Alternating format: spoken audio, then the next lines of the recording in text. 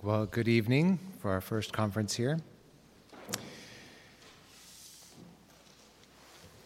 I'd like to start with a little story of a principal. His name is Father Tierney in New York.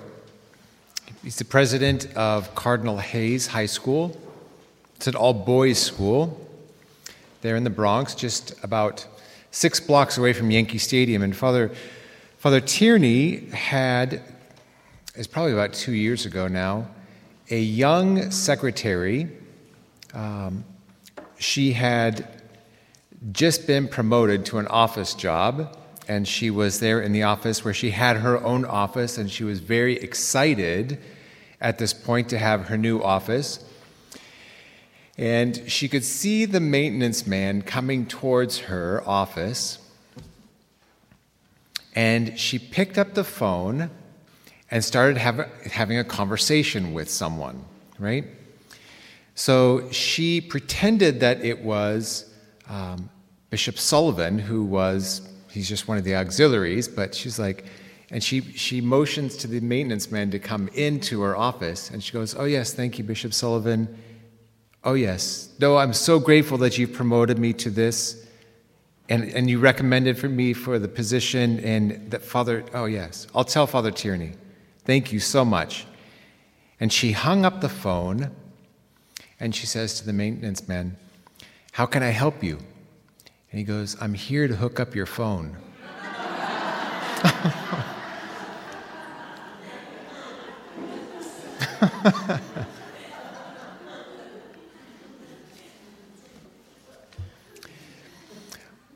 Why is it that sometimes we just lie? Right? The Lord tells us whoever humbles himself will be exalted, and whoever exalts themselves will be humbled. But why is it that sometimes we just come out with things that are not true? We're just not satisfied with who we are or the situation or with telling the truth. And we seek out and sometimes search for acceptance from others.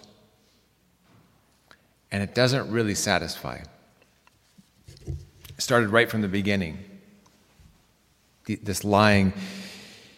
In the book of Genesis, we read that Adam and Eve heard the sound of God strolling in the garden in the evening breeze, and they hid themselves from his presence among the trees of the garden.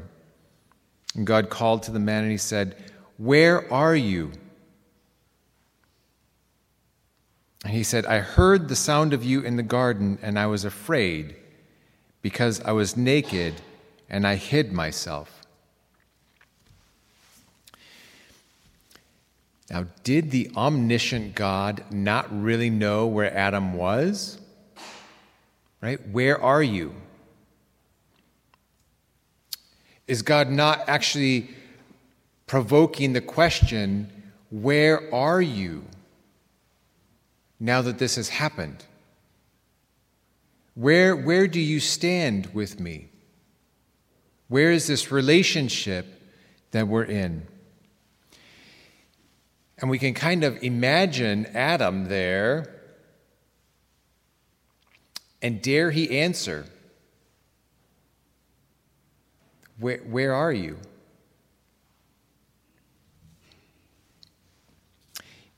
It's a troubling picture for God our Father, because now love is no longer in right relationship.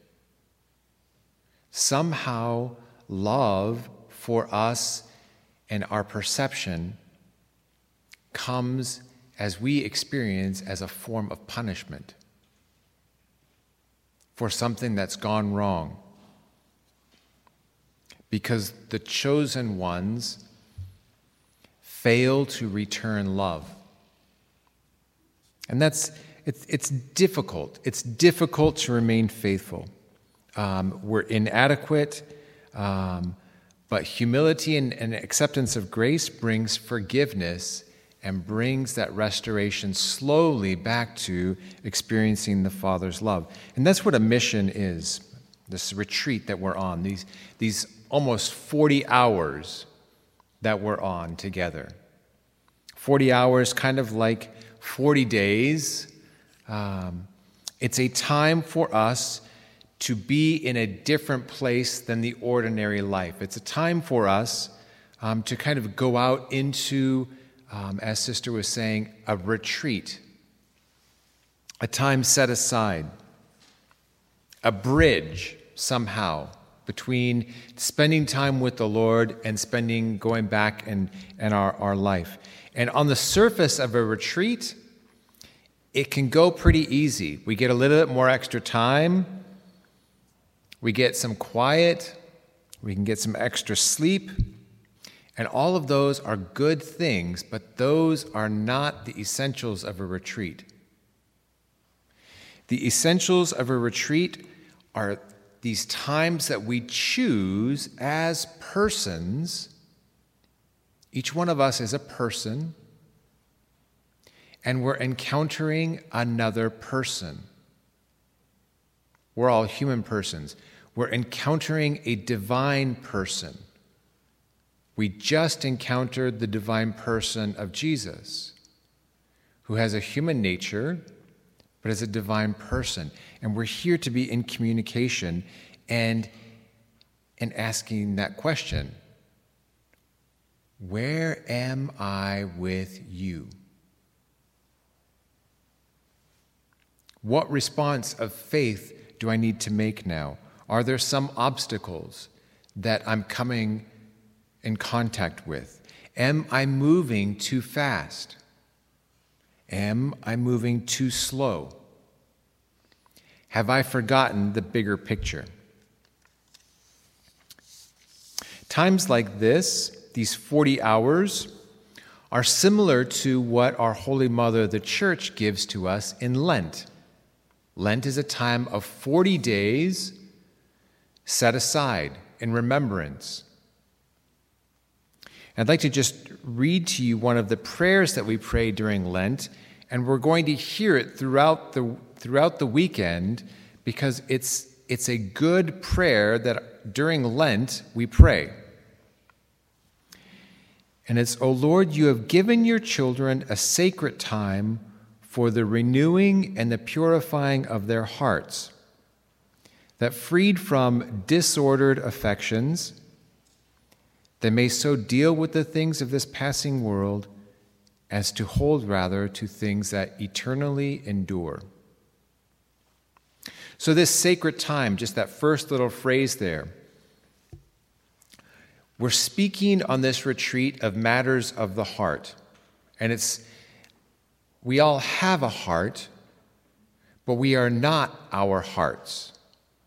We're persons, and we have a heart, and we have a body, and we have our mind, and we have our psyche or our spirit, our emotions.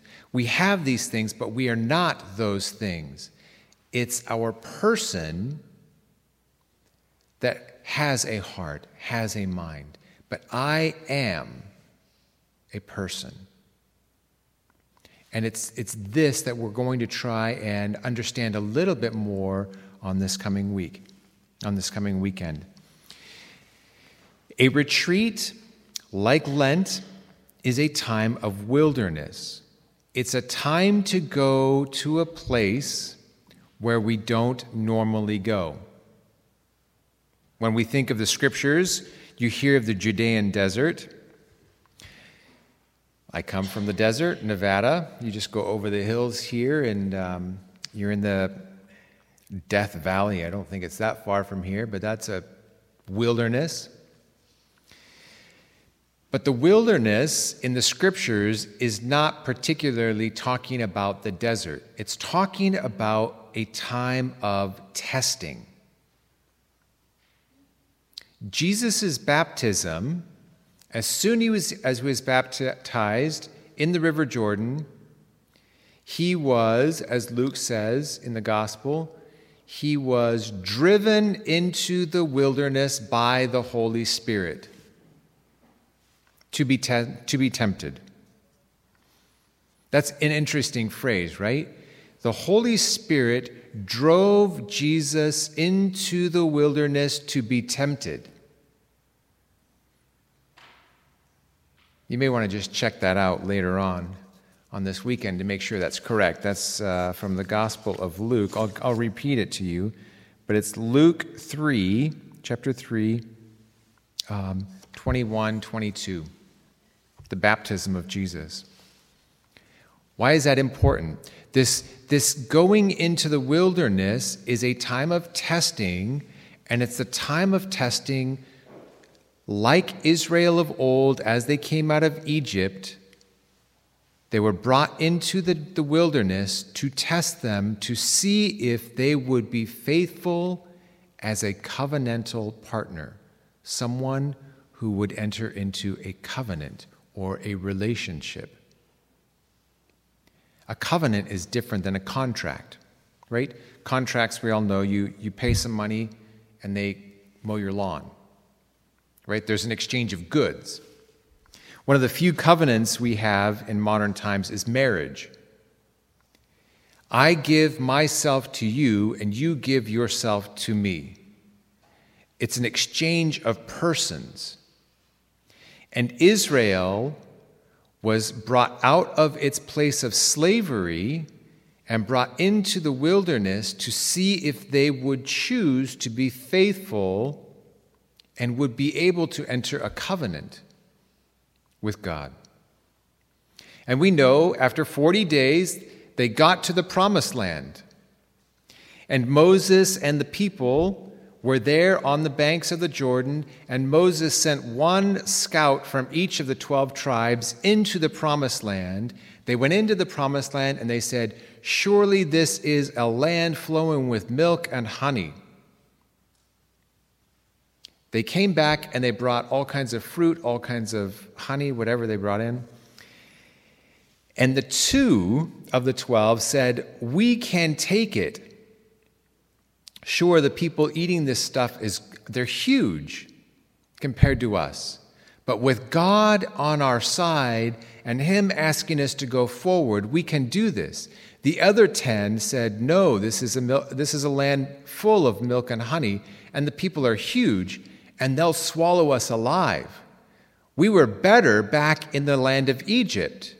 And they started murmuring among the people, so much so that they wanted to stone Moses to death and go back into Egypt.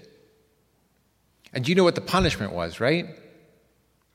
1 year for each day. So instead of entering into the promised land after 40 days, they had to learn how to be a chosen people, and it took them 40 years to get back to the promised land. This time of testing, when Jesus goes and he's driven by the Holy Spirit into the wilderness after his baptism to be tempted, the temptations that Jesus encounters are always, if you are the Son of God, do something. The temptations are towards identity.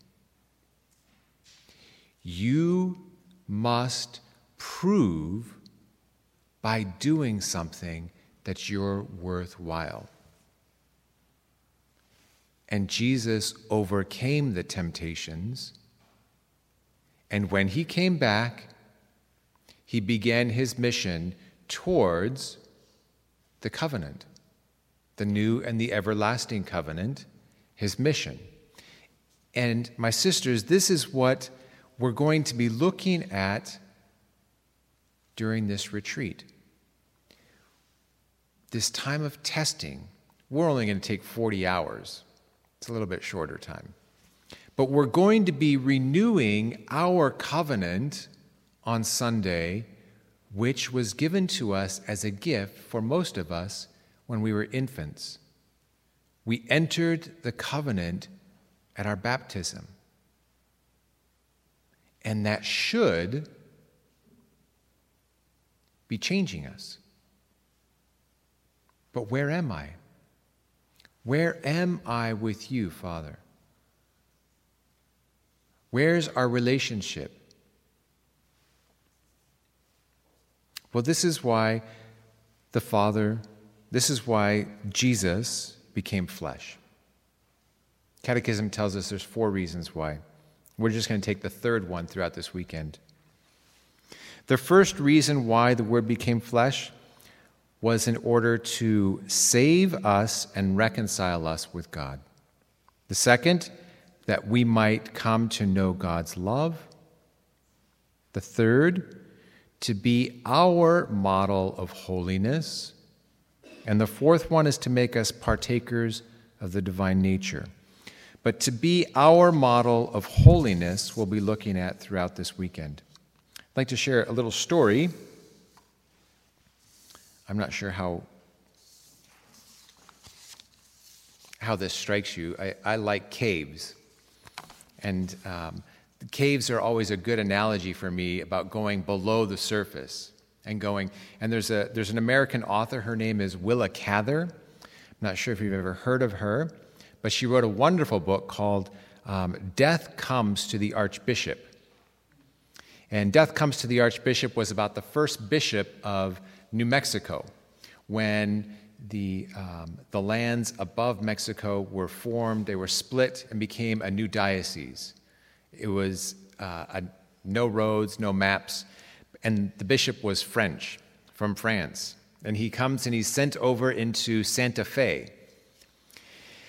And it's historical fiction, so it's simpler to read. That's why I like it. But she's a brilliant storyteller. And I'd like to just read to you this little story, one of the chapters where the bishop is relying on one of the young natives to bring him over the mountains to visit one of his parishes, and he almost perishes on the way.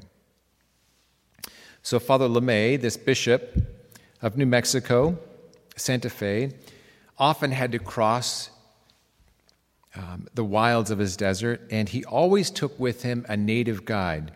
And on this particular trip, the guide's name was Jacinto. And it was late in November, a few weeks from now, when he had to make one of these such trips, and the weather turned quickly as they neared the mountain pass.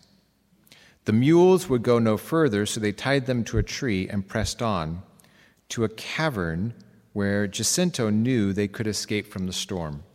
The entrance was a cleft in the rock face that resembled 2 lips, and they had to remove their packs to slip inside.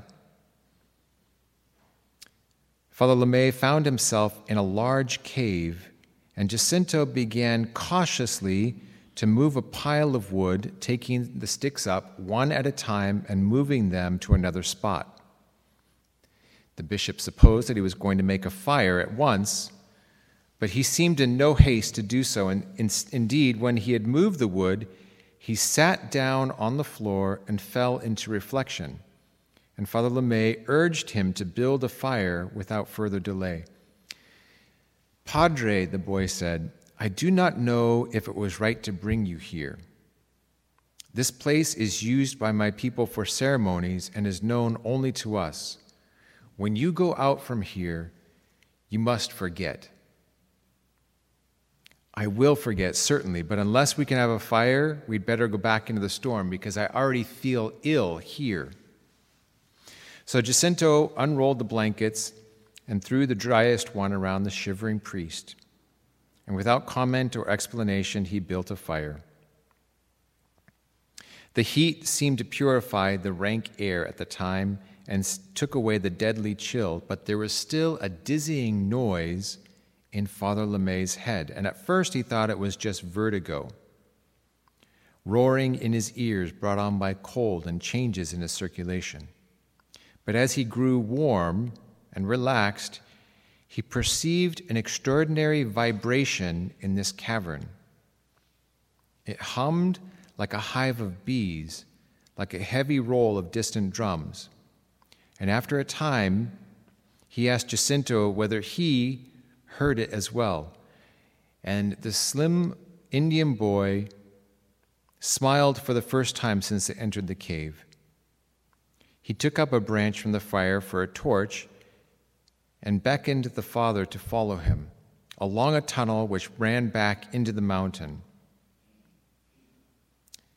Jacinto knelt down over a fracture in the stone floor like a crack in china, which was plastered up with clay, and digging some of the clay out with his hunting knife, he put his ear on the opening, listened a few seconds, and then motioned the bishop to do likewise. Father LeMay laid his ear to the crack for a long while, and despite the cold that arose from it, he told himself he was listening to one of the oldest voices of the earth. What he heard was the sound of a great underground river flowing through a resounding cavern, and the water was far, far below, perhaps as deep as the foot of the mountain. A flood moving in utter blackness under the ribs of the prehistoric rock. It was not a rushing noise, but the sound of a great flood moving with majesty and power. "It is terrible," he said at last. "See, Padre." Jacinto spit on the clay he had gouged out of the seam and plastered it up again. I find that a beautiful story as I just try and imagine being there, because it's going below the surface, and sometimes when we peer inside of our own hearts, especially when we get to be very silent, we find that our hearts can be disturbed. And we're afraid of being in our own hearts. And there's many different sources of interior disturbances.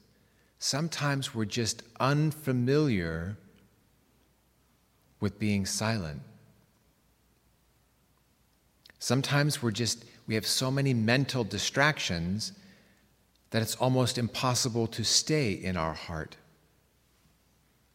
Sometimes our spirituality is just immature, and we need to make choices to stay in places in the heart that are uncomfortable. Sometimes the source of interior disturbance is sin. Maybe unforgiveness for something that's happened to us. And we try and move away from that point whenever it comes back up. But do not be afraid to enter into that place. Our Father is with us, and He is the one who began the good work, and He will bring it to completion with our cooperation. And I wish to leave you with another image similar to that one. I have not been there. I desire to be there someday, but it's in Poland, and it's called the Underground Salt Cathedral. And it's a UNESCO World Heritage Site. It's located near Krakow in Poland. And it was an active salt mine for 700 years. It's a lot of salt. And they refer to it as the Underground Salt Cathedral because over the century, as the miners would go down, they sculpted statues out of salt, chandeliers. They've carved out huge rooms that resemble wooden chapels out of salt. And there's a place of craftsmanship that's taken centuries to build. But it's coincided with ordinary people's daily work. And it's preserved underground. And you can go down there, and they have choirs and concerts, and the halls resound with sound. But you can walk along the surface, and you would never know what's below your feet. It's all underground. You have to go below the surface to discover it. Our interior life, the life of this relationship with the Lord interiorly, takes time and craftsmanship alongside of our daily duties. Perseverance in prayer, in the sacraments, and reading the scriptures over time leads to forming that room within our own heart into a place where the praises of God can resound undetected by those who only see our exterior. So, identity. My sisters, who are you? If you are a daughter of God, prove it. Do something. That's the temptation. Our identity is as children, and it's a relationship of being. We are persons. What kind of a child of God are you? Who are you? So, allow some silence on this retreat. Let it be a time of recollection, of questions, of decisions. If you'd like some Bible passages to start with, I'll give you a couple right now. They're all dealing with the baptism of the Lord. You can find it in each one of the Gospels. It's at the beginning of most of the Gospels. Matthew chapter 3, verse 13 and following. The Gospel of Mark, it's in chapter 1, verse 9 and following. The Gospel of Luke, chapter 3, 21 and following. The Gospel of John, chapter 1, verse 19 and following. Tomorrow we'll speak a little bit more in depth of who we are as persons. It's important to know who we are as human persons, those things that we have, a mind, a heart, emotions. And then we're going to look at how our baptism, how grace builds upon our nature. Grace does not destroy nature, but helps restore it and build upon it. Because God has created us good, and it's important for us to be able to accept that.